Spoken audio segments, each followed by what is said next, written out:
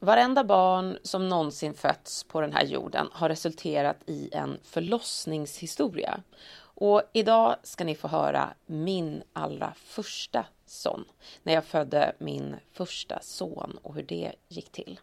Välkommen till Gravid vecka för vecka med barnmorskorna Anna och Sofie. Och med mig Karin Bülow Orje. Och idag är jag i vecka 20. Nu drar vi igång. Hej Anna och Sofie. Hej Karin. Hej Karin.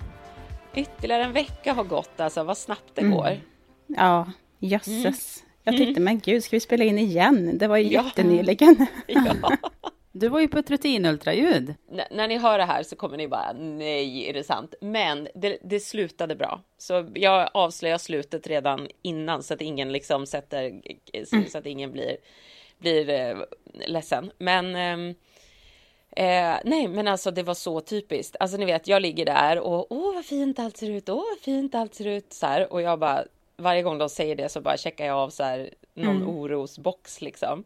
Och sen så börjar de prata om att bebisen ligger konstigt och att det är svårt att få en sista bild som de behöver för att allting ska kunna checkas av och sådär. Och jag får gå på toaletten och kissa och jag får gå upp och gå och röra mig och bla bla bla för att bebisen ska flytta på sig. Och det här pågår typ i en halvtimme att de försöker att få liksom rätt bild. Och jag går på det här. Alltså det är ju bara lögn från deras sida. De har ju hittat någonting som de är en avvikelse. Och då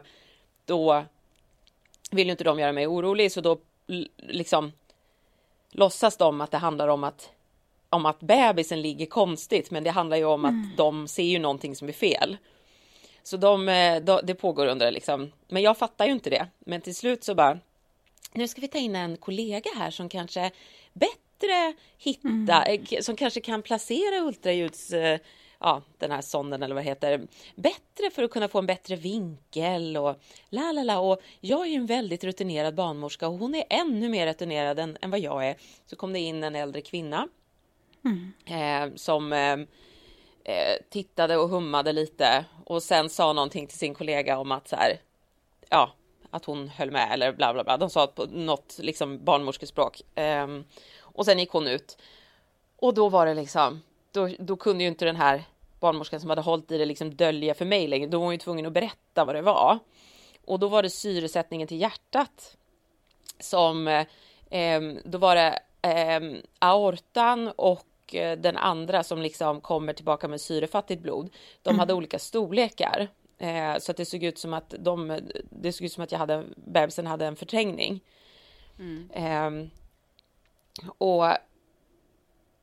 Och jag bara, alltså jag blev så fruktansvärt ledsen. Jag bara så här, hjärtfel. Liksom. Och de bara, du har fått en akuttid imorgon bitti till en specialist på Astrid Lindgrens barnsjukhus. Och bara det liksom, när man får en tid morgonen därpå, då förstår man ju att så här, okej, det här kan vara allvarligt. Burrow is a furniture company known for timeless design and thoughtful construction and free shipping. And that extends to their outdoor collection. Their outdoor furniture is built to withstand the elements, featuring rust-proof stainless steel hardware, weather-ready teak, and quick-dry foam cushions. For Memorial Day, get 15% off your Burrow purchase at burrow.com/acast. And up to 25% off outdoor. That's up to 25% off outdoor furniture at burrow.com/acast. Ready to pop the question? The jewelers at BlueNile.com have got sparkle down to a science with beautiful lab-grown diamonds worthy of your most brilliant moments. Their lab-grown diamonds are independently graded and guaranteed identical to natural diamonds. And they're ready to ship to your door. Go to BlueNile.com and use promo code LISTEN to get $50 off your purchase of $500 or more. That's code LISTEN at BlueNile.com for $50 off. BlueNile.com, code LISTEN. Och sen så ville de inte heller berätta så här, vad det här skulle kunna innebära för fostret liksom. Och jag bara, men kommer det att leva så här? Jo men det ska det göra liksom. Men utöver det så ville de inte säga vad ett sånt hjärtfel skulle kunna innebära. Och alltså gud, jag var så ledsen. Och jag var så ledsen. Och jag bara gick ut i bilen efteråt. Och jag kände mig alldeles tom. Och jag bara grät. Och grät och grät och hulkade. Och sen så liksom hem till min man. Och bara förklara det här. Och det var så fruktansvärt dygn liksom. I väntan på det där. Och så kommer ju Google såklart. För man googlar ju. Och som journalist så är jag ju van vid att liksom hitta information. Så jag läser ju inte på så här.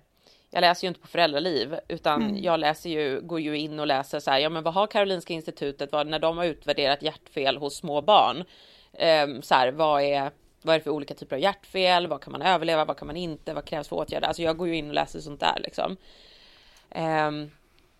Och så morgonen därpå så var vi på Astrid Lindgrens barnsjukhus och fick träffa en specialist som kollade igenom och han undersökte så noggrant. Och först så tänkte jag så här, ja men det här, för han sa så här, var det svårt att se igår eller vad var problematiken så här med, jag bara nej men det var ju att man såg den här förträngningen liksom. Jo så här, så mumlade han och sen så tittade han vidare och så de har ju mycket bättre mätinstrument där så de mätte ju så här syrefattigt blod och syreberikat blod. Så man såg så här blåa och röda liksom fält på som tickade i takt med hjärtat på skärmen och alltså det var som att stämningen i det där rummet, det var ju som att jag och Kristoffer, min man då, vi kunde ju inte andas liksom. Alltså vi låg ju där och man hade de här munskydden på sig och jag bara kände så här, alltså gud, jag får typ anstränga mig för att få syre ner i lungorna för att jag var så nervös och så jag kände ju så här liksom ångest på slag. Men ja, och han höll på typ 1,5 timme för att han var ju såklart jättenoggrann, alltså vilket man ska vara. Och sen så bara, nej men hörni, det här ser fint ut tycker jag. Och jag bara, nej, va? Herregud, är det sant? Han bara, ja, alltså jag ser det som ultraljudsbarnmorskorna såg, det ser jag också. Men jag skulle inte klassificera det som ett hjärtfel så som det ser ut nu, utan det verkar vara att de här har lite olika storlek men att det inte skulle vara något, det är ingen förträngning i sig liksom, utan bara att de är lite olika. De ska ju inte vara det, men han menar att det inte var några konstigheter och sen så sa han att han skulle konsultera ytterligare en hjärtspecialist och ringa under eftermiddagen, men att han trodde verkligen inte att det skulle vara några konstigheter. Han tyckte det såg jättefint ut. Och sen så åkte vi hem och så ringde han på eftermiddagen och så sa han att liksom att hjärtspecialisten sa samma sak, att hen tyckte att det såg jättefint ut. Så från liksom förtvivlan till bara, åh herregud, vi har ett friskt foster, en frisk bebis i magen. Det var så omtumlande vecka liksom. Men var det liksom den där var det liksom den där själva lungpulsådern då? Ja, exakt. Så det var de 2 stora kroppspulsådrarna, eller liksom de 2 stora, om man nu säger, det finns ju bara en kroppspulsåder, men ja, den som en pulmonaris atresi. Ja, men precis. Så det var de 2 som var olika storlekar då som ledde till det här. Ja. Det här är jag lite specialist på. Ja, det är du, Sofie. Min syster födde ett barn, Rafael. Med en pulmonaris atresi och som upptäcktes precis det här du berättar just nu. Exakt den här historien liksom spelas upp igen. Du kände, det var därför jag var lite tyst. Jag kände att tårarna började rinna här. Och tyvärr så har vi förlorat Rafael. Han var 1,5 år gammal. Ja, det är så. Jag beklagar sorgen. Så man kan ju inte så mycket om det här. Jag fick ju liksom sätta mig in i det här jättemycket då, såklart. Och de blev ju experter. Jenny och Hans, absolut. Men usch. Ja, jag fick lite puls här och lite tårar. Så förlåt om jag var lite tyst. Nej, herregud.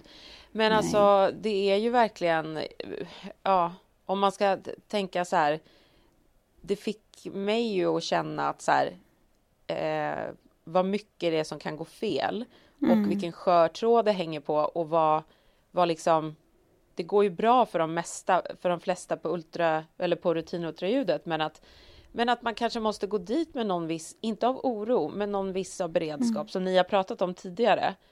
Ja, precis. Och förstå att man kan liksom, få ett... att man kan få ett annat besked än vad man är beredd på liksom. Nu var det ju bara helt sanslöst att det gick åt andra hållet för oss och att vi helt plötsligt fick åka därifrån med ett positivt besked. Det hade ju lika gärna kunnat varit tvärtom. Ja, vad skönt för er. Ja, helt fantastiskt. Och liksom alla specialister som finns och liksom alla som man liksom kan hänvisa vidare till, för att när man är lite så här, nej, vi vill att du går till en ytterligare specialist för att det här kan inte vi släppa här, utan nej, så att det är ju, man blir så tacksam också på något sätt. Men du, en annan fråga som om man går bort från det här hjärtfel eller misstänk om hjärtfel och fick du med ett kuvert hem? Ja, det fick ni. Ja, vad spännande. Men det har vi inte öppnat än. Nej, det har vi inte. Nej. Oj. Det är med könet, tänker du, eller hur? Ja, precis. Ja, precis. Ja. Nej, men så att det har vi inte öppnat än. Men nästa gång vi spelar in podd så har vi öppnat den. Ja, då får ni gå ut och käka lite middag och öppna ett kuvert helt enkelt. Precis. Ja, men annars då, Karin, hur mår du övrigt? Ja, nej men jättebra rent liksom fysiskt, verkligen. Jag har en sån där period när det liksom känns som att jag inte är gravid typ. Alltså jag har ju en mage, men det är tydligt för mig att jag är gravid, så det är inte så att som tidigare veckor när jag blev orolig av att inte känna mig gravid. Nu känns det som att så här, jag är bevisligen gravid och jag har en gravidmage, och jag har till och med känt någon liten spark alltså. Och det är ju rekordtidigt för mig. Jag har ju aldrig känt så tidigt förut. Nej. Precis. Så att det är ju också väldigt lugnande att man har känt någon sån där spark ibland. Och, men överlag skulle jag säga, förutom den här liksom turbulenta veckan och alla känslor som kom med det och så det förstår jag. Så känner jag mig gravid nu. Alltså, nej gud vilken motsägelse. Men alltså jag känner mig gravid, att jag har accepterat att jag är gravid och att jag har ett barn som lever i magen. Nu efter halva graviditeten så kan jag äntligen känna att jag är gravid. Du har ju liksom gått igenom 2 förlossningar, 2 helt olika förlossningar. Eller hur? Verkligen. Ja.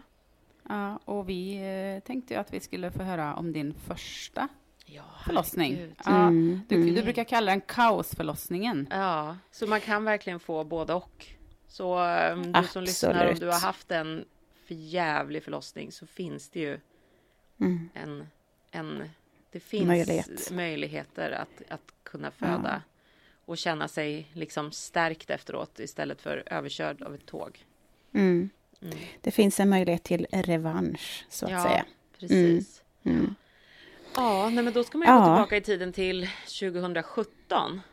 Juli 2017. Då var vi barnlösa och förväntansfulla. Och jag var då höggravida på sommaren. Och det var värmebölja. Jättevarmt.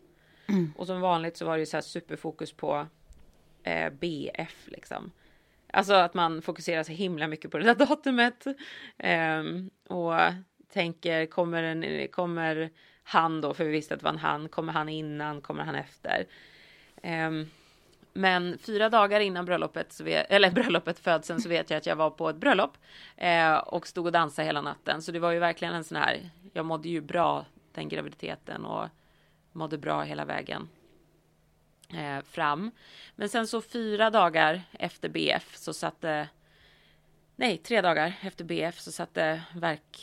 verkarna igång lite så här. Molande. Alltså jag hade ju inte haft några förverkar överhuvudtaget. Ingenting. Någon känsla neråt. Tryck liksom. Ingenting. Så att när det väl satte igång så var det ju liksom förlossningen som satte igång. Eller alltså verkarbetet som satte igång. Det var ju inte så här låtsasverkar som kom och gick under flera veckors tid. Eller inte låtsasverkar. Men vad är det man brukar kalla dem? De här... Lite förverkar. Eller ja, men exakt. Ja. precis. Sådana hade jag inte alls då. Nej. Och nu när jag tänker tillbaka på det så var jag så här, jag borde ha vilat mer när det satte igång. Utan jag var mer så här, jag var ju inte rädd. Så jag var ju verkligen, vi åkte och badade i en härlig sjö här i Stockholmsområdet. Och jag vet att jag träffade min tidigare chef på TV4 när jag stod där och jag bara, jag verkar just nu. Stod där i bikini och liksom så här, ja, det var väldigt lättsamt och förväntansfullt och glädjefullt liksom. Vi hade gått profylaxkurs innan och jag hade läst Föda utan rädsla och jag hade läst vad heter den här andra då, av Gudrun? Att föda heter den bara, va? Att föda, ja, precis. Så de två hade jag läst och jag hade varit inne lite på att ha en doula för att jag vet att det är så bra med så här kvinnlig närvaro och att man liksom har sett i studier att så här, när kvinnor är närvarande så skänker det något typ av, om det är att man får mer av rogivande hormon eller avslappnande, jag kommer inte ihåg nu, men att det var väldigt positivt. Och jag läste ju också om förlossningsvården och hur belastad den är på sommaren just när folk är på semester. Och jag tänkte att men det kanske skulle vara bra med en doula. Men sen eftersom jag inte var rädd så tror jag både min man och jag liksom landade i att vi inte behöver det. Och det i efterhand har jag väl känt har varit ett stort misstag. Att när jag började fundera på doula att vi borde ha haft med oss en. För att försäkra oss om att den personen skulle kunna fylla luckan där förlossningsvården inte hade möjlighet att hjälpa oss liksom. Even when we're on a budget, we still deserve nice things. Quince is a place to scoop up stunning high-end goods for 50 to 80% less than similar brands. They have buttery soft cashmere sweaters starting at $50, luxurious Italian leather bags, and so much more. Plus, Quince only works with factories that use safe, ethical, and responsible manufacturing. Get the high-end goods you'll love without the high price tag with Quince. Go to quince.com/style for free shipping and 365-day returns. There's never been a faster or easier way to start your weight loss journey than with PlushCare. PlushCare accepts most insurance plans and gives you online access to board-certified physicians who can prescribe FDA-approved weight loss medications like Wegovy and Zepbound for those who qualify. Take charge of your health and speak with a board-certified physician about a weight loss plan that's right for you. Get started today at plushcare.com/weightloss. That's plushcare.com/weightloss. plushcare.com/weightloss.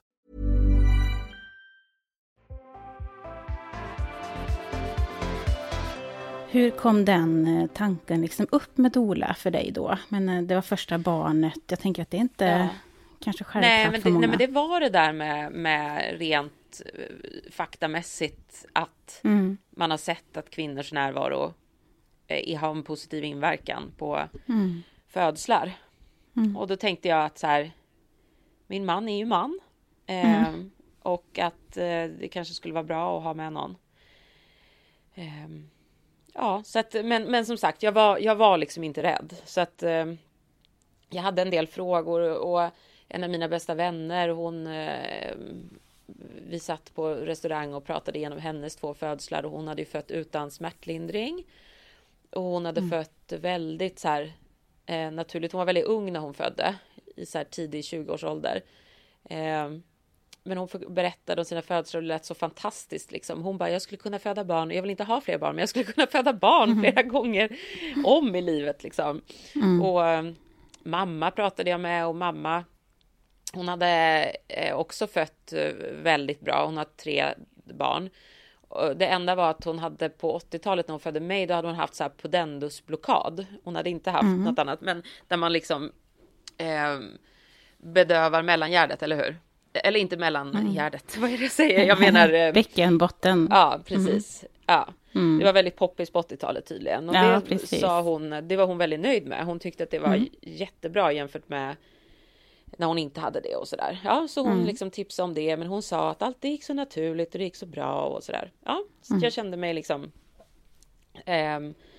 omhuldad av att det. Sen i och för sig så hade det inte gått så bra för min ena syster som hade fött 2 barn med kejsarsnitt. Första var akut och det andra urakut.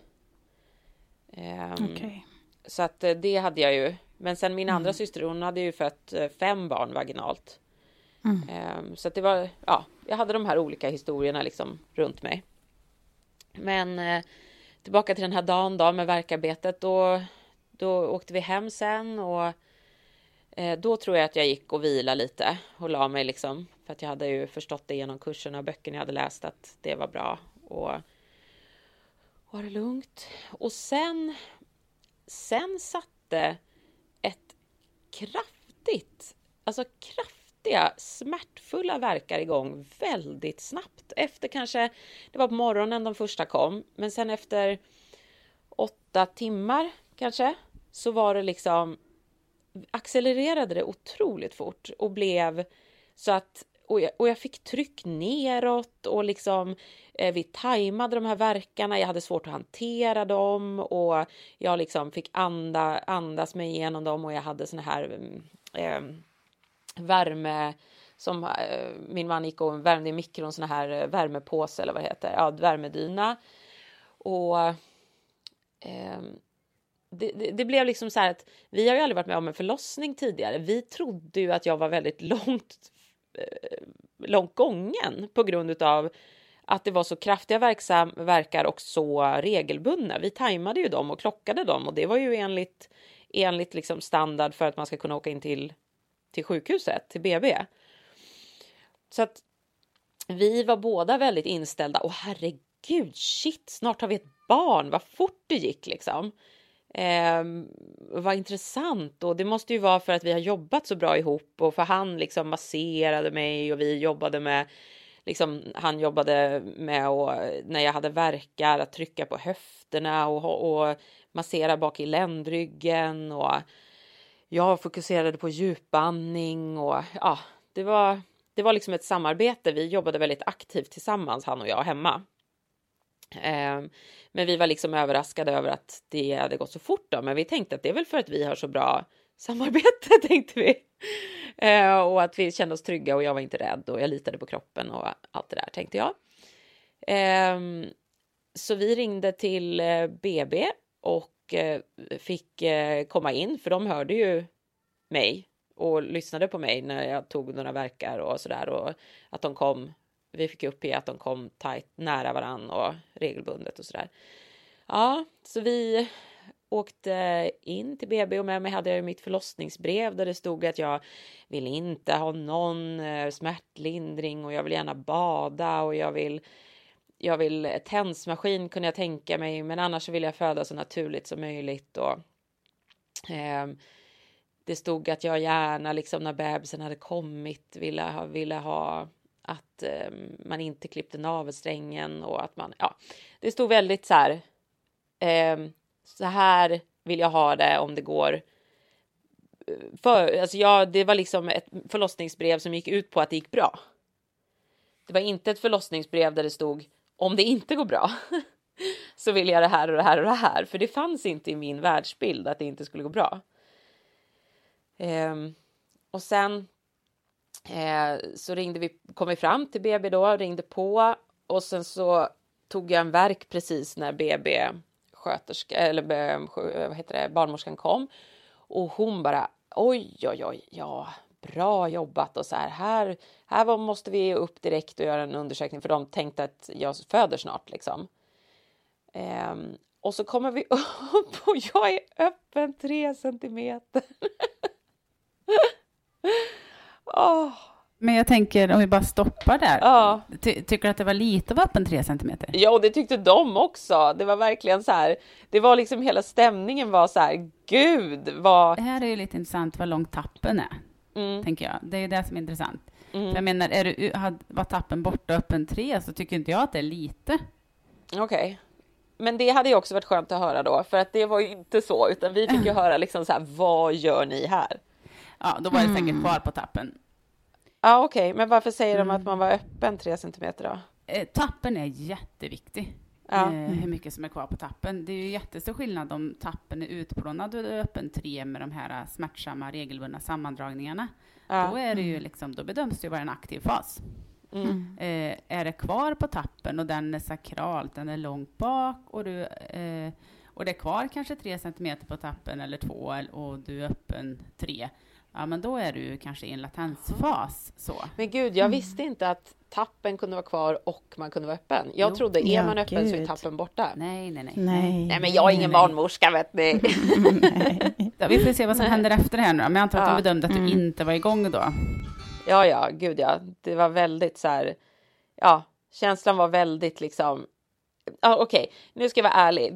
Det som utstrålades mot oss var, vad är du för svag fjant som håller på och tar såna här verkar och låter på det här sättet och åmar dig när du inte ens, när förlossningsarbetet inte ens har gått in i en aktiv fas. Det var det vi fick liksom emot oss, förstår du? Ja.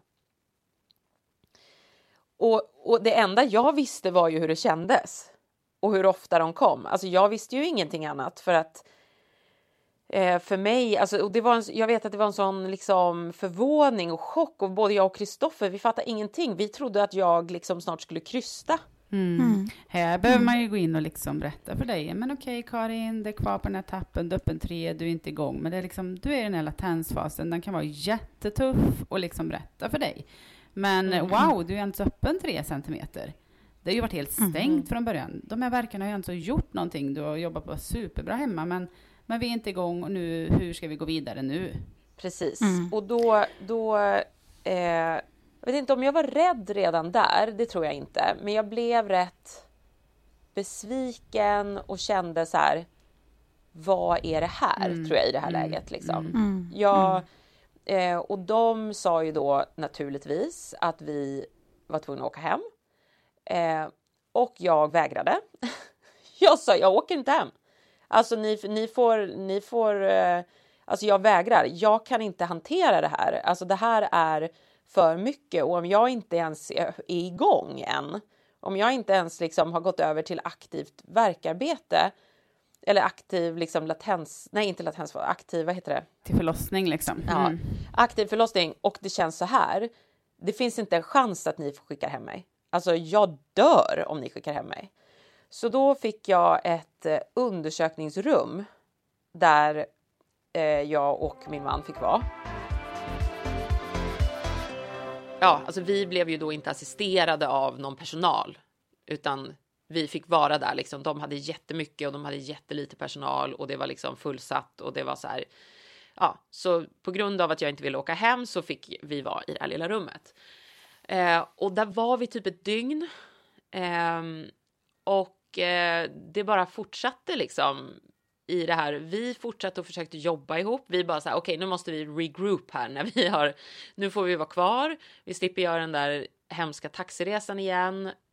Och så, nu måste vi samla oss liksom här och försöka vila och massera och trycka och andas och liksom, alltså vi omgrupperade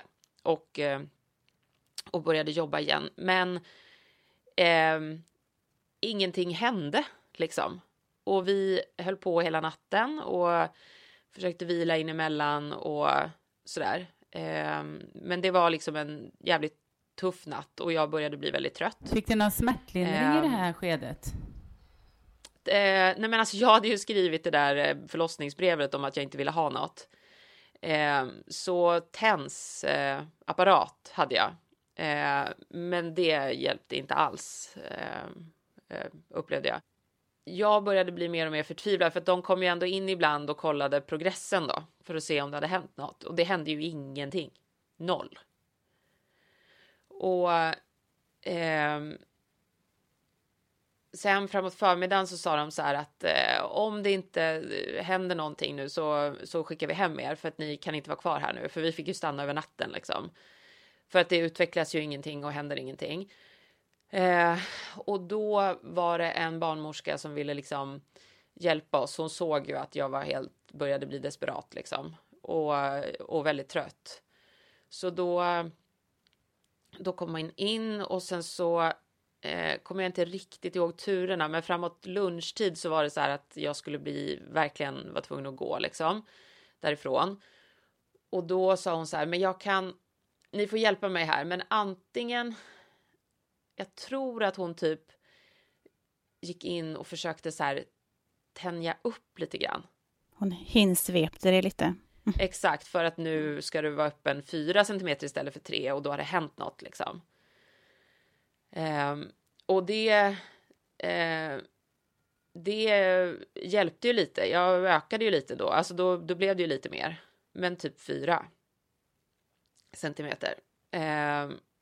Och sen vet inte jag vad tappen, för det har inte jag hängt med i progressen. Det kanske har varit så att tappen har förminskas mer och mer under den här tiden. Men det vet jag faktiskt inte. Nej, för det är ju det som egentligen är målet i det du går igenom där. Där är ju egentligen det viktigaste att tappen minskar.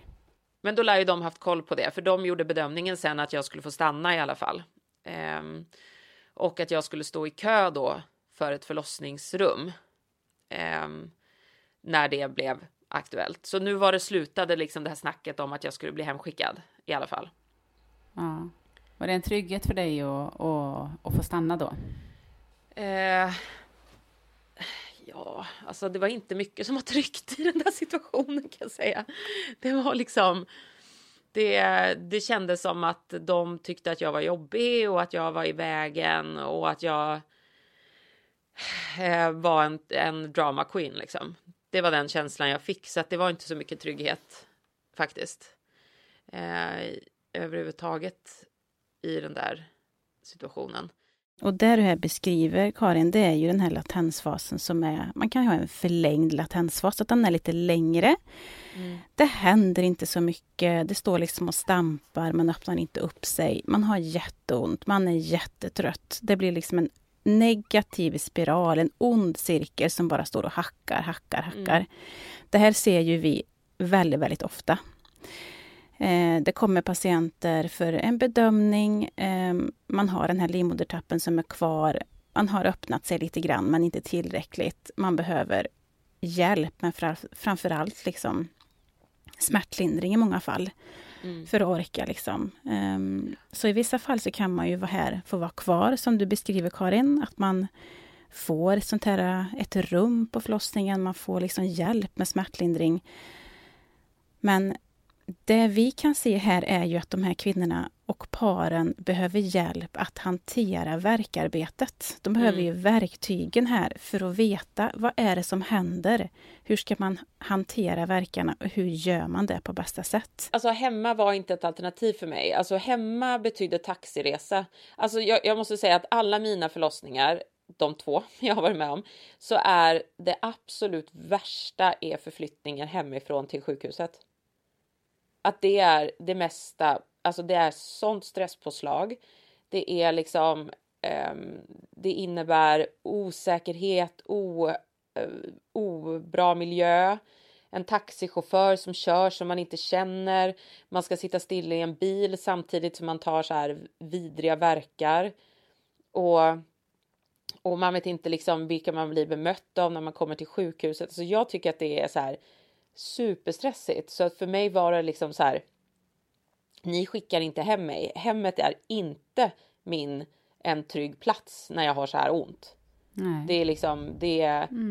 Och så är det för en del, att det är tryggare att vara på sjukhuset. Så sett. Men om man ser på allt det runt omkring så är det är ju synd att man liksom, att det blir så. För, eller om man kan vända den här taxiresan, går det att göra på något annat sätt liksom. Alltså så. För ofta så är ju hemmiljön det som inbringar tryggheten i det här. Men alla är olika där, absolut. Är man ju. Och ja, men då var jag där och ja, nej men sen så måste jag ju säga att det är ju 4 år sedan nu. Och jag borde ha läst liksom min förlossningsjournal inför det här avsnittet. För att nu känner jag att jag kommer inte riktigt ihåg hur jag skulle få bada. Och så skulle jag få ett förlossningsrum till slut. Men förlossningsrummet hade inte badkar. Utan det skulle vara ett badkarsrum liksom. Och jag hade ju nu jobbat liksom väldigt länge. Det här var på kvällen. Och jag kommer liksom inte ihåg att jag hade fått någon progress som gjorde att jag skulle få ett förlossningsrum. För jag upplevde ju att jag hela tiden var 4 centimeter. Men då kanske det var den här tappen som hade börjat mjukna och försvinna då och inte var lika lång. Eftersom de gjorde bedömningen att jag behövde ett förlossningsrum. Det måste ha varit så, för jag öppnade mig aldrig någonsin mer än 4 centimeter under hela förlossningen. Så att det kan inte ha skett någon progress utöver tappen. Nej, precis. Och här kan det också vara så att man går in när man har den där, vi kan prata om latensfaser och förlängda latensfaser, men här kan det vara så att man kommer in i en primär värksvaghet. Jo, men det var ju det som var min diagnosen, att jag var värksvag. Men då i alla fall så fick jag vänta, och då vet jag att det var så här några timmars väntan på det där badet, för att det var ju någon annan som var där och de skulle göra rent emellan och sådär. Men till slut så fick jag komma dit, och då vid det laget så mådde jag så fruktansvärt dåligt. Jag hade inget förtroende för någon som jobbade där. För det var ingen människa som jag hade träffat mer än en gång i stort sett. Alltså det kom bara nya personer in liksom. För att de hade ju inget ansvar, för det var ju ingen som hade oss. Så vi var ju bara så här, ja, är det någon som har tid att ta dem där i skrubben typ? Alltså det var ju den känslan av att så här. Det var ju säkerligen någon vårdpersonal som hade hand om er. Alltså det är ju alltid en barnmorska eller en undersköterska som har er på ett pass liksom. Men de var väl säkert upptagna, och känslan var att det var ingen som hade hand om er, för att det kanske inte var någon som kom in och hälsade, och jag jobbade här passet och sådär. Så att, men man ligger ju aldrig gömd någonstans utan att någon har hand om en liksom. Nej, men det kom alltid nya in. Ja. Det var inte samma person som liksom närvarade, utan det var olika personer, och man förstod ju att vi var ett problem. Alltså så här att vi var lite i vägen, som vägrade åka hem. Och sen så fick jag komma till det där badet, och det var en mardröm. Alltså jag hade ju velat bada. Jag trodde att det var en sån här uppblåsbar pool man har sett liksom på hemmaförlossningar, eller någon typ av badkar eller något. Det var, alltså jag vet ju att ni har sett såna här 1000 gånger, men det här var min första förlossning, så bear with me liksom. Men det var ett sånt här jävla sittbadkar. Ett trångt, hemskt. Det såg ut som ett sinnessjukhus. Alltså jag var tvungen att, och jag bara så här, när jag såg det, jag vill inte. De bara, men vi har ingen annanstans till dig nu. Du måste bada. Jag bara, men jag vill inte bada. Jag vill inte sitta där i. Och de bara, jo, men det finns ingen annan plats. Vi har inget förlossningsrum till dig som du kan gå vidare till. Det är en kvinna som ska ut därifrån först, och du måste vara här liksom. Och det fanns ingen brits eller någonting där inne, utan det var det här jävla sittbadkaret som jag får gå ner i. Och alltså jag hade sån panik. Alltså jag var så här, hur ska jag kunna ta de här verkarna som är så jävla starka i det här vidriga lilla sittbadkaret med någon stång man skulle hålla i liksom. Det var så fruktansvärt. Det var ju som att sitta på en buss och vänta på liksom nästa hållplats. Så obekvämt var det ju. Det var bara så fel. Men då var det så här en barnmorska som skulle ge mig lustgas då. Och som stod där bredvid och som instruerade hur masken funkade. Och jag tar den här och andas liksom i den där. Och så bara ser jag henne. Och jag ser hennes ögon. Och jag bara så här. Jag bara, där, hon. Jag måste ha henne typ. Så jag bara så här håller i hennes hand. Och hennes handled. Och så här, jag vet inte om det var några andra i rummet. Jag minns inte att min man var där. Jag minns ingenting. Jag minns bara den här kvinnan liksom. Som jag bara fokuserade på. Och då gick det typ okej. Förstår ni? Alltså det var som att det var så här, jag och hon där. Och hon bara, jag måste gå. Jag bara, nej, du får inte gå. Och hon bara, jo, men jag lovar jag kommer tillbaka. Jag bara, nej, inte gå så här. Jo, men jag kommer tillbaka alldeles strax. Och sen så här bände hon typ loss min arm och gick och kom aldrig tillbaka.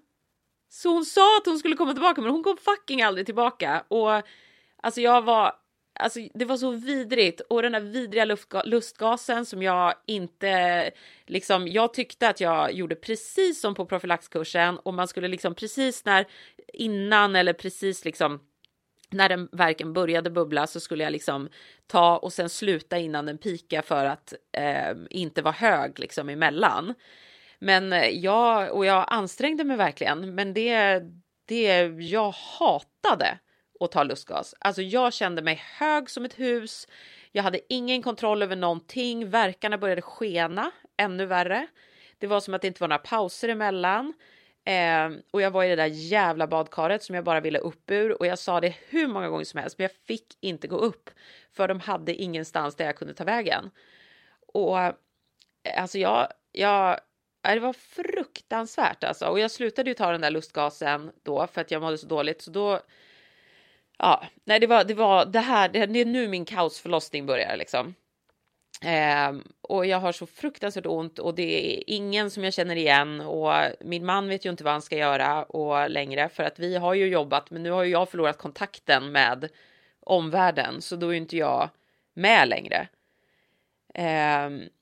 Så allt det här är bara liksom jättejobbigt att prata om till och med för att jag var liksom i ett läge, jag hamnade ju aldrig där med min andra förlossning till exempel. Det här var ju liksom ett panikskede typ. Och sen så till slut då efter lång tid så var äntligen förlossningsrummet klart. Och det här har jag berättat om tror jag tidigare någon gång, men det här var ju så himla konstigt när vi skulle förflytta oss från det här badrummet till förlossningsrummet att de ber mig att springa för att de tyckte att jag lät för mycket när jag tog verkarna. Så de bara, mellan nästa verk nu så springer vi. Och så hade jag liksom en barnmorska på under varsin arm som liksom hjälpte mig att ta mig framåt. Och så fick jag liksom springa till ett förlossningsrum. Och jag var så här, nu när jag har liksom så här läst på i efterhand och så här, och bara förstår vad fan det var som hände. Alltså man kan ju inte be en kvinna som ska föda att springa. Alltså det är ju så här, och typ var tyst nu liksom. Och jag förstår i efterhand att jag var väl för högljudd liksom. Jag var ju i panik. Alltså jag hade ju tappat kontrollen över liksom, eller kontakten med omgivningen i det läget. Jag kände mig ju som ett djur liksom. Så att det är klart att jag kunde skrämma andra kvinnor. Men det där hjälpte ju inte, om man säger så. Att liksom... Men var det någon som liksom föreslog Karin att, vet du vad Karin, vi gör så här istället för att skrika.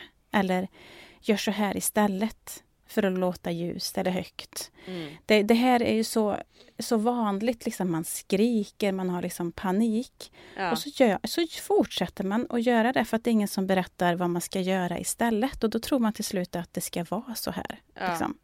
Kroppen kommer ju in i stresssystemet och bara triggas igång mer och mer och mer. Och då är det jättesvårt att få det ur sen. Liksom. Ja.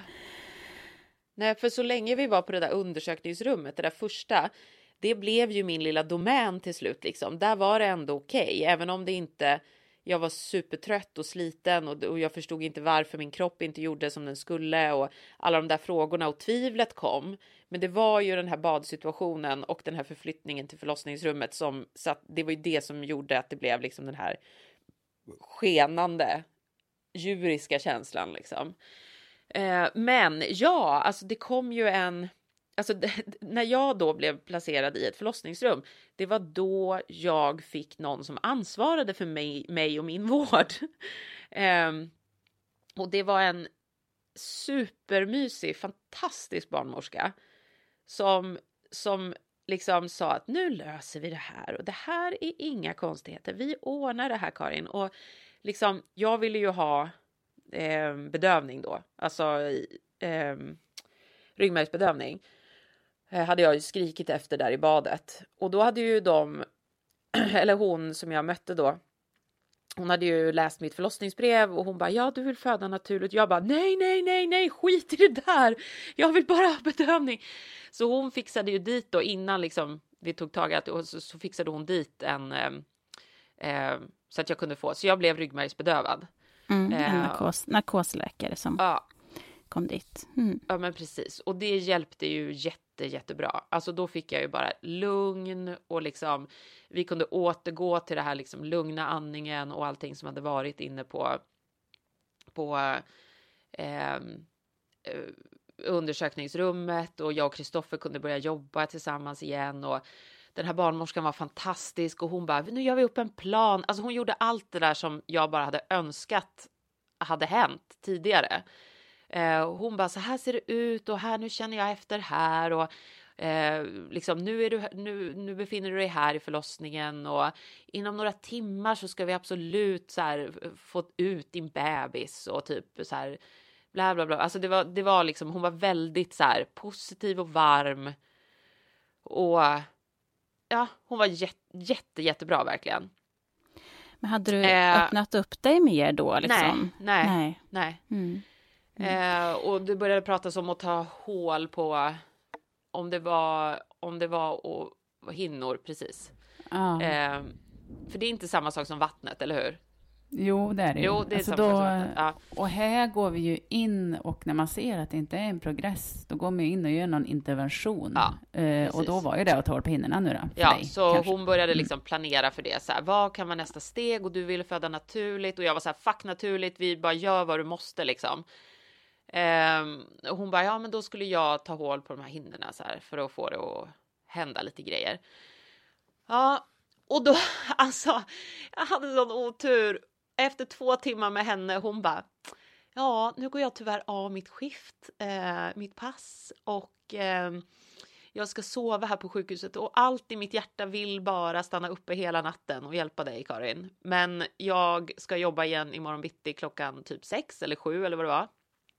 Och jag kan liksom inte göra det, men jag vill verkligen, men jag tror på dig och jag tror på er och det här kommer gå så bra och liksom så. Men det var ju inte då hon som tog hål på hinnorna, utan det skulle ju då vara nästa person som kom.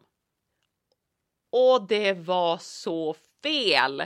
Nästa person, hon var så, alltså förlåt, men alltså hon hade ingen plan, hon hade ingen dialog, hon hade ingenting. Och jag i efterhand, om det här var min andra förlossning, då hade jag sagt så här: jag vet att du gör ditt absolut bästa jobb och liksom inga konstigheter, men jag känner att vi inte lirar. Kan vi byta? Kan jag få en annan barnmorska? Men jag hade inte det i mig då. Jag var så trött och så sliten och så bara liksom vilsen och rädd och hade tappat förtroendet på alla plan och liksom trodde inte att jag kunde någonting. Jag var ju lättad på grund av att verkarna inte kändes på samma sätt längre. Så det var ju liksom jätteskönt. Men utöver det så var det ju fortfarande att jag inte hade någon progress och sådär. Ja, nej, och det var ju så hemskt. Det var ju världens sämsta kemi mellan oss. Och jag upplevde liksom att allt det här som den här fantastiska barnmorskan innan med planen hade, och det hade inte den här personen liksom. Så det blev, och hon var också hon var nästan typ aldrig i rummet. Så det var ju jag och min man som var ensamma hela den kvällen i stort sett. Alltså hon kom in någon gång, alltså väldigt, väldigt sällan ibland. Och så kom hon in och så en gång så sa hon, så bad hon om ursäkt att hon inte var där inne, men att det var kaos ute på avdelningen. Och att de var underbemannade helt enkelt. Och de hade inte liksom personal. Och jag måste bara säga, för att jag låter kritisk nu, men jag är inte det minsta kritisk mot alla underbara individer som jobbar inom förlossningsvården. Och jag är så tacksam. Och liksom, nu passade inte hon och jag ihop, men hon passar ju ihop med någon annan kvinna. Så att det är ju liksom så här, ingen skugga över någon individ, utan jag är kritisk mot systemet i så fall. Jag är kritisk mot liksom underbemanning och för lite pengar och sådär. Så bara så att jag säger det, så att ingen som lyssnar tror liksom att jag på något sätt skulle liksom anklaga individuella barnmorskor för någonting liksom. Det här var bara att hon och jag inte passade ihop och vi borde inte varit ett team. Men då skulle ju hon ta hål på hinnorna, så det var hennes första intervention liksom, eller hennes första uppdrag när vi träffades var att göra det. Och sen så fortsatte vi att arbeta och jag bara så här, den här jävla, jag svär en del idag för att den här förlossningsberättelsen tål svordomar. Men då var det ju att epiduralen, den slutade ju fungera.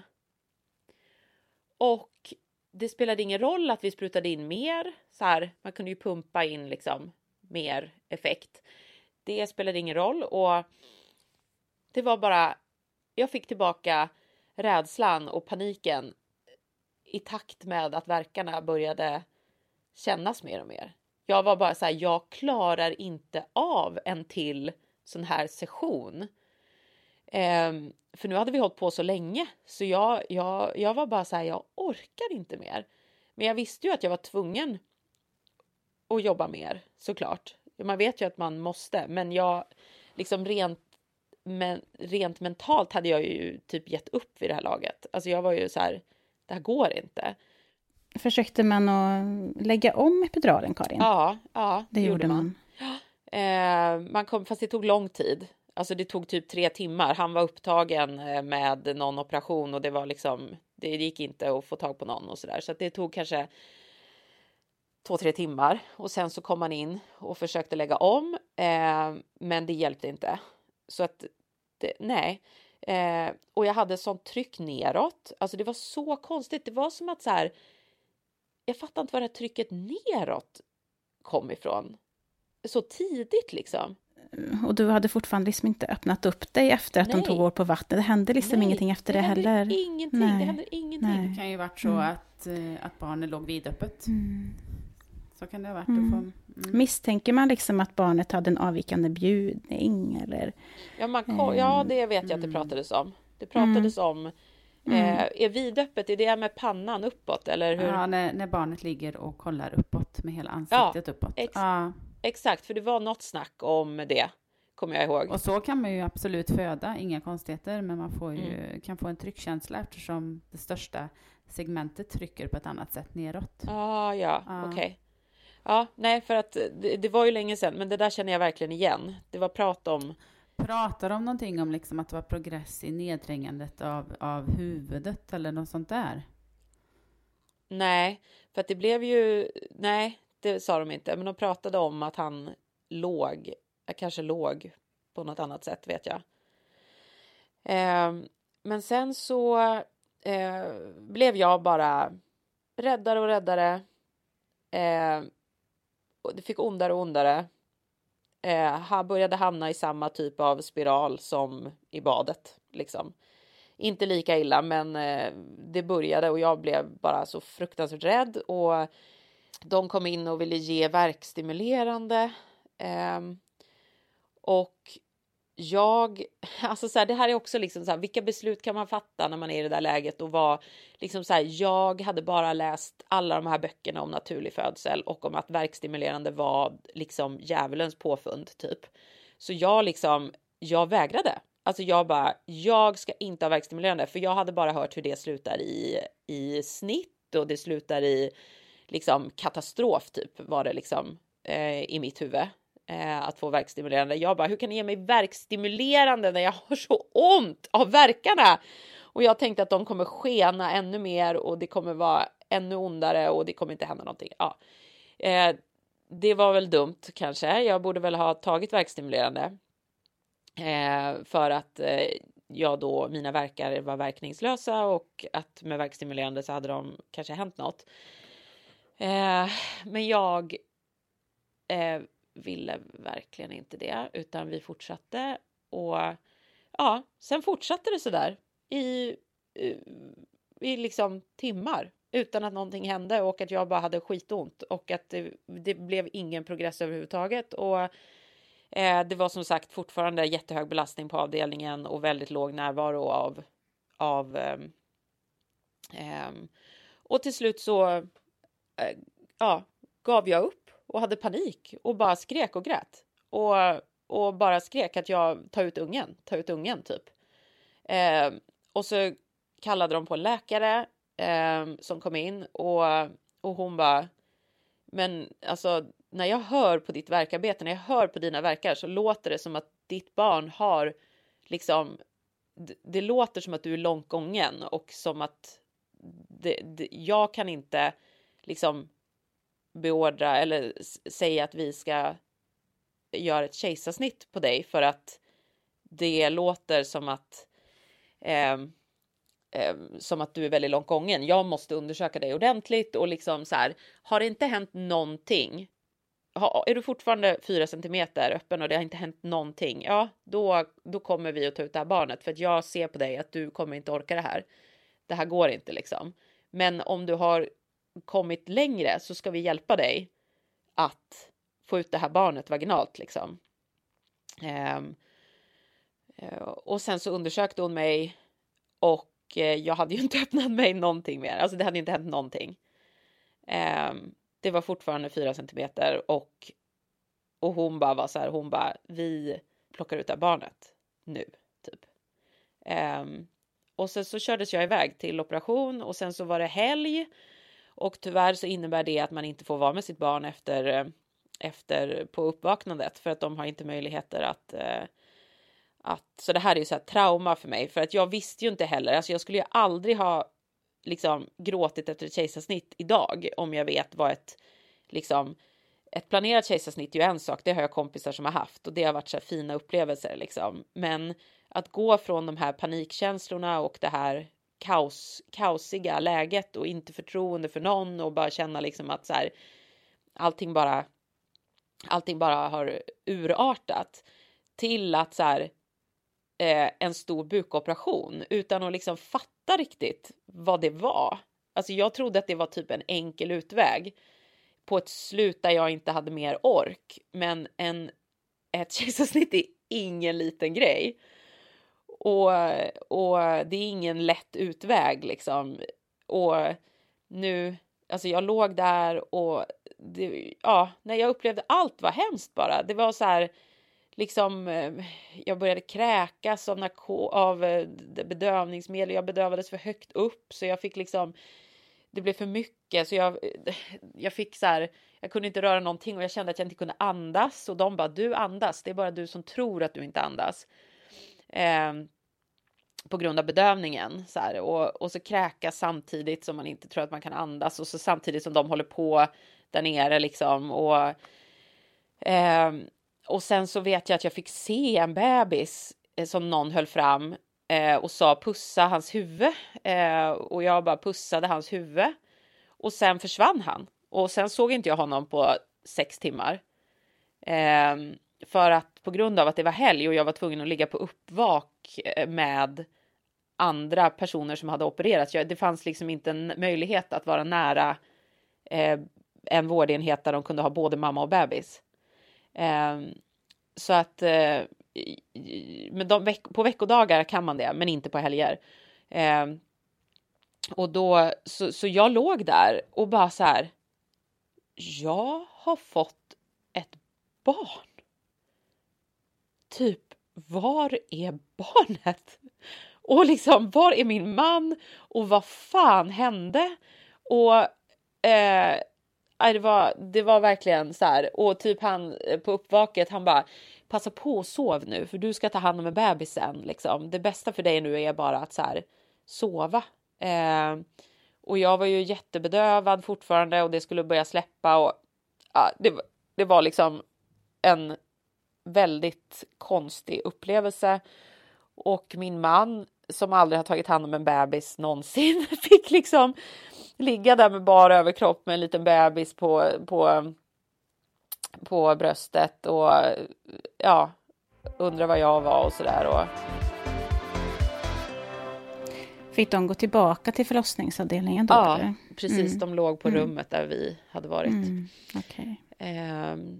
Så min lilla son var ju frisk och det var ju det allra viktigaste. Men det var liksom... Men sen dagen därpå så kom faktiskt den läkare som hade ordinerat kejsarsnittet. Hon kom till vårt rum och frågade om vi ville anmäla sjukhuset. Hon hade ju kollat mina journaler och kollat alltihopa. Och hon upplevde att det var att jag hade felbehandlats. Alltså jag har aldrig varit med om något sånt tidigare, liksom att vårdpersonal själva kommer och bara, vill du anmäla oss typ? Jag såg vilket skick du var i när jag dök upp, och det borde inte ha skett liksom.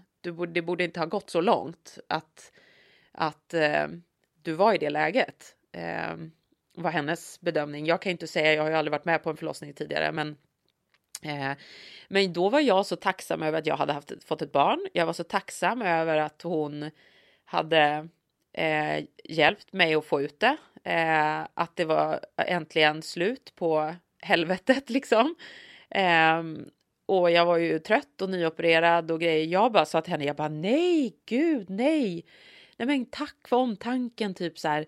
Nej men det löste sig ju, typ så här. Tack så jättemycket. Och jag har tänkt på det där samtalet många gånger i efterhand. Alltså vad ändå hon som professionell, alltså så där, borde ha sett. Som gjorde att hon kände att hon ville söka upp mig och fråga en sån sak.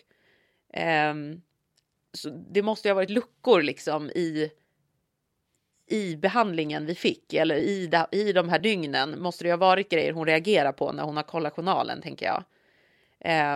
Någonting med fortlöpande eller någonting med liksom avbrott, eller jag vet inte vad, för att jag var inte kapabel där och då, för jag var bara så lycklig över min bebis, så jag kunde inte liksom fråga henne, vad får dig att fråga det liksom, vad är det i bedömningen som gör att du ställer en sån fråga?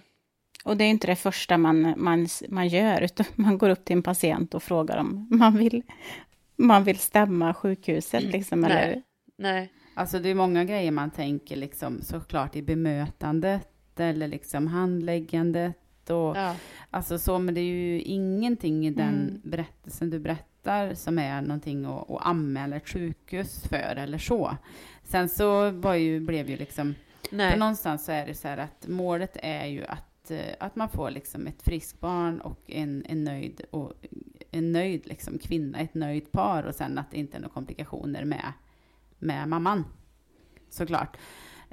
Sen så kan man ju kanske ändra rutiner och bemanning och sånt för att kunna gjort det annorlunda, att det skulle bli annorlunda för just dig. Såklart. Det här var ju där man lyssnar som barnmorska nu. Okej, du kom in lite för tidigt, du kanske kom in i latensfasen, du kände inte den här tryggheten, du kanske inte fick det där bemötandet du skulle behövt haft. Det kanske liksom redan blev lite fel från början. Sen när förlossningen fortsätter, du kanske skulle ha behövt ett dropp i det där läget liksom. Och att man kanske skulle gett informationen lite mer kring det, för då kanske du skulle kunna ha vänt också, om man skulle liksom kunna ha gett dig rätt information. Varför vill vi sätta det här droppet? För jag menar, man gör ju den där amniotomin, man tar ju hål på hinnorna, och redan där skulle man kunna prata med det, att nu tar vi hål på de här hinnorna och sen så kommer vi undersöka ungefär 1,5 timme igen, se att det är progress, för nu har vi liksom valt och gått vidare. Då kommer vi att behöva fortsätta med ett dropp, men vi kommer se till att du är bra smärtlindrad, ni kan hantera de här verkarna för att förlossningen ska kunna gå framåt. För att vi liksom inte behöver bryta med kejsarsnitt, som faktiskt också är en jättestor operation. Alltså att du hade fått den informationen på något sätt. Nej, men för jag tror ju att hade den där första barnmorskan inte gått av sitt pass, hade hennes pass varit längre, så tror ju jag att jag hade kunnat föda vaginalt. Sen är det ju lätt för oss att sitta här liksom, och vi har alla svaren och vi vet vad som är bäst och sådär. Så att det... Men det var ju ändå bevisligen någonting som gjorde att en liksom, vårdpersonal kommer och frågar om jag vill anmäla. Liksom. Ja, så någonting har ju hänt, förstår ni? Alltså, det är ju någonstans här, för jag har ju bara min tunnelseende upplevelse av den här processen. Jag vet ju inte vad som har försiggått. Alltså det kan ju ha varit att det faktiskt var så att det var ingen som alltså att det blev något fel, att det var ingen som ansvarade för mig under en lång tid. Alltså vi upplevde oss ju väldigt övergedda. Alltså att det var ingen hos oss. Det var ingen hos oss. Så det är ju sånt som hon kanske kan ha sett. Förstår ni? Alltså jag spekulerar ju bara nu. Men att det kanske faktiskt var att vi hamnade mellan stolarna lite grann. Och att det var en väldigt ovanlig situation att ha en kvinna som vägrar åka hem. Jag förstår ju att jag ställde till det med det. Att jag vägrade åka hem. Och att det inte är vanligt. Och att de var schyssta som lät mig stanna. Jag fattar ju det. Men någonstans där kanske det blev fel.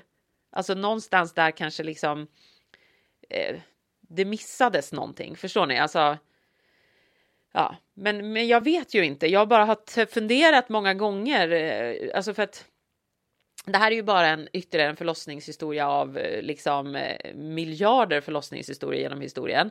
Men för mig har ju den här satt spår. Alltså jag blev ju liksom typ traumatiserad av den här händelsen. Där och då var jag liksom hög på att jag hade fått ett barn när hon frågade mig om jag ville anmäla sjukhuset. Men i efterhand så har det här inneburit enormt mycket sorg och skam och dåligt samvete. Och alltså jag har ju klandrat mig själv så mycket för att det blev kejsarsnitt. Jag har ju tänkt 1000 gånger, hade jag kunnat kämpa mer? Var jag en tönt? Var jag en mes? Hade jag inte liksom modersinstinkterna nog att föda mitt barn? Eftersom jag var en bidragande faktor till att det blev ett kejsarsnitt. Alltså eftersom jag inte ville gå vidare med verkstimulerande. Sen läser jag ju såna här förlossningshistorier där det har gått fel. Där mamman är för trött och där man pushar för långt. Och där man går in med interventioner trots att man inte har någon progress. Och till slut så blir det urakut snitt. Eller till slut så blir det liksom att bebisen påverkas och det går dåligt. Alltså så här, så någonstans nu efter många år, efter 4 år så har jag väl landat i så här, att jag faktiskt tror att det där inte hade gått så bra. Alltså om vi hade fortsatt. Att jag ändå någonstans efter alla dessa år av bearbetning har landat i att det var bra att det blev ett snitt.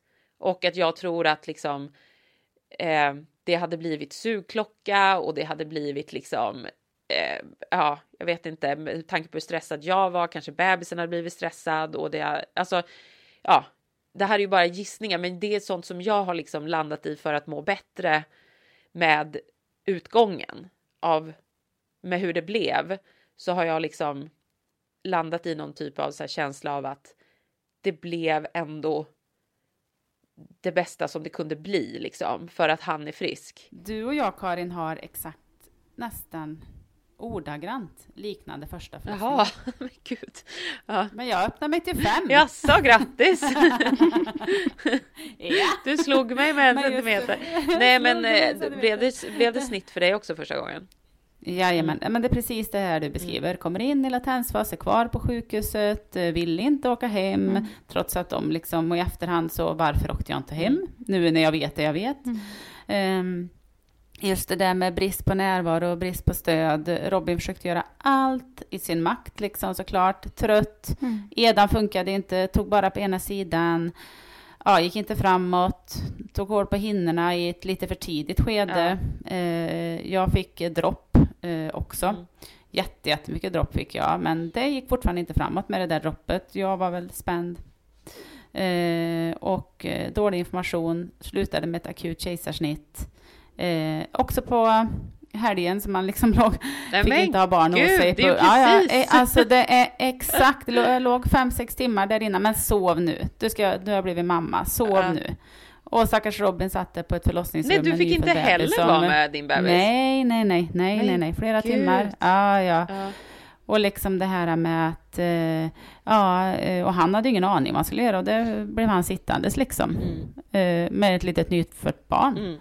Och men alltså så himla lika historier. Gud vad sjukt. Ja. Vad tråkigt att höra. Men hur klarade du av det? Alltså mådde du dåligt av det efterhand, eller var det liksom bara något som hände dig?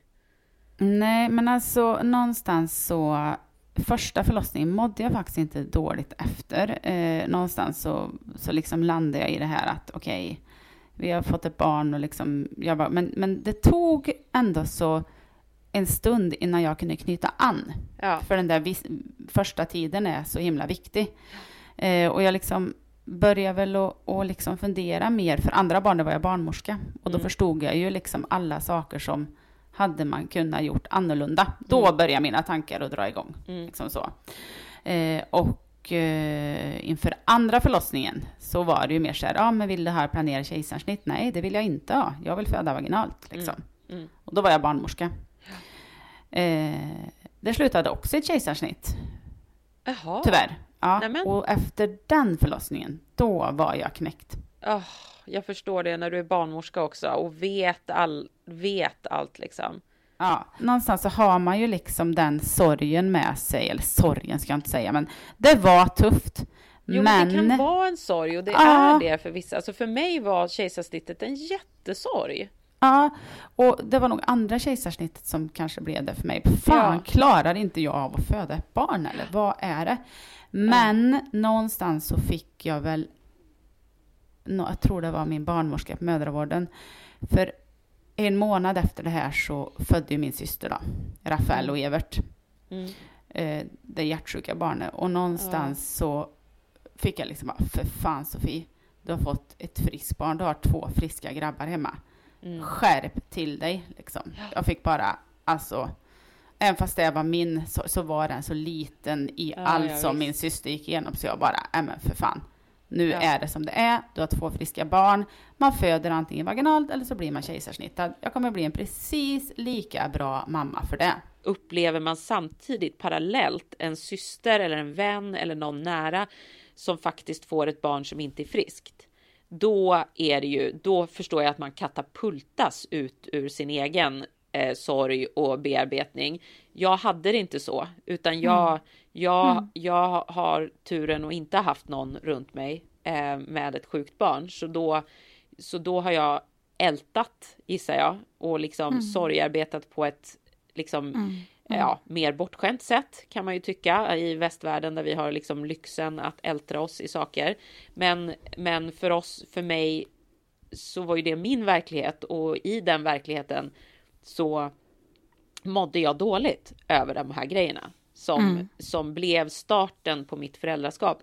Och den starten har faktiskt suttit i väldigt, väldigt länge. Jag skulle säga att anknytningen, precis som du säger, var tuff. Men om man ska sammanfatta den här första kaosförlossningen, som jag kallar den, så förstår ju jag att det är, alltså nu efter flera år så fattar ju jag att det här har hänt många kvinnor, och det har hänt mycket värre saker för många kvinnor. Men det som jag ändrade till förlossning nummer 2, och det som jag tog makten i mina händer istället, för att jag kände det jag tog med mig efter första förlossningen var: det är ingen annan som föder ditt barn åt dig. Det är du som föder ditt barn. Och ska du göra det så behöver du känna trygghet och kontakt med någon människa.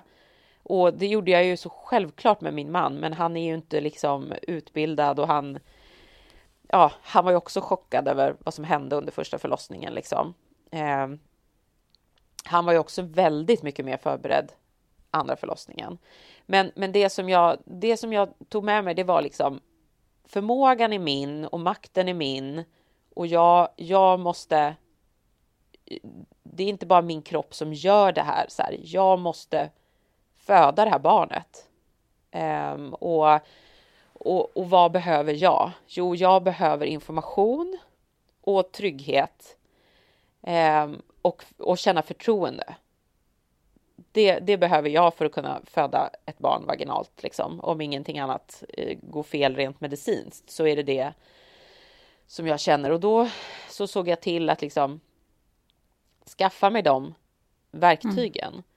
Och också att nu vet jag att ni sysslar med så här väldigt mycket och är väldigt kunniga med det här med föda utan rädsla och håller kurser i det och sådär. Men så bli inte ledsna när jag säger det här nu, eller provocerade, men för mig, jag hade behövt att läsa en bok som hette Föda med rädsla och gå en kurs som handlade om vad som kan gå fel och hur man hanterar det.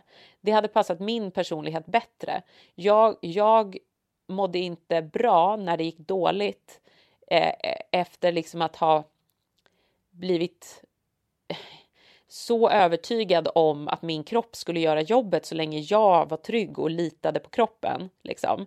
Men att det finns så många yttre faktorer i dagens förlossningsvård med stress och press och sånt och underbemanning och sådär, som man som enskild liksom, kvinna inte kan påverka om man inte ska ha hemförlossning. Och då skulle jag ha behövt redskap för att kunna förstå det. Att så här, i mitt förlossningsbrev skriva liksom, det här är mitt drömscenario.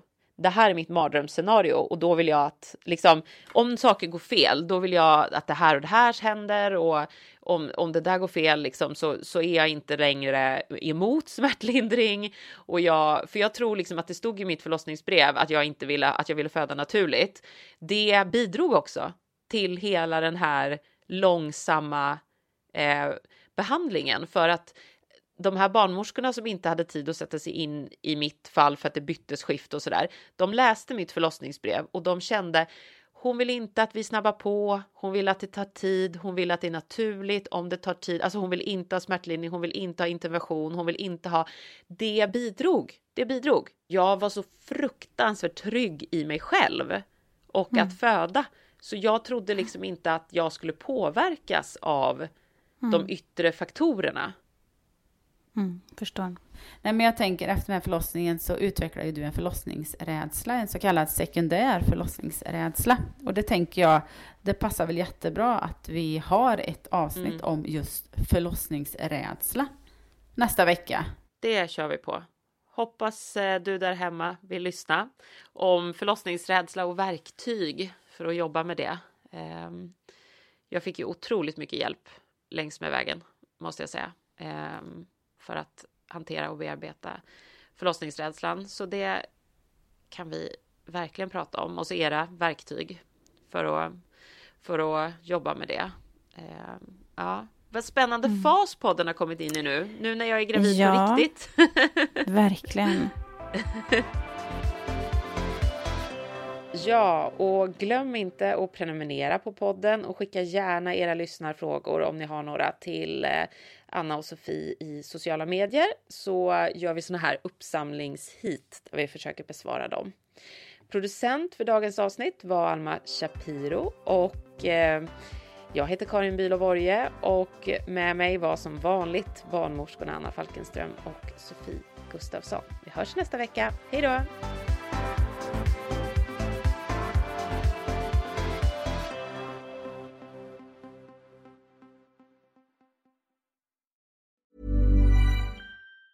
Mom deserves the best, and there's no better place to shop for Mother's Day than Whole Foods Market. They're your destination for unbeatable savings, from premium gifts to show-stopping flowers and irresistible desserts. Start by saving 33% with Prime on all body care and candles. Then get a 15-stem bunch of tulips for just $9.99 each with Prime. Round out Mom's menu with festive rosé, irresistible berry chantilly cake, and more special treats. Come celebrate Mother's Day at Whole Foods Market. Hi, I'm Daniel, founder of Pretty Litter. Did you know cats tend to hide symptoms of sickness and pain? I learned this the hard way after losing my cat, Gingy. So I created Pretty Litter, a health monitoring litter that helps detect early signs of illness by changing colors, saving you money and potentially your cat's life. Pretty Litter is veterinarian developed, and it's the easiest way to keep tabs on your fur baby's health right at home. Go to prettylitter.com and use code ACAST for 20% off your first order and a free cat toy. Terms and conditions apply. See site for details.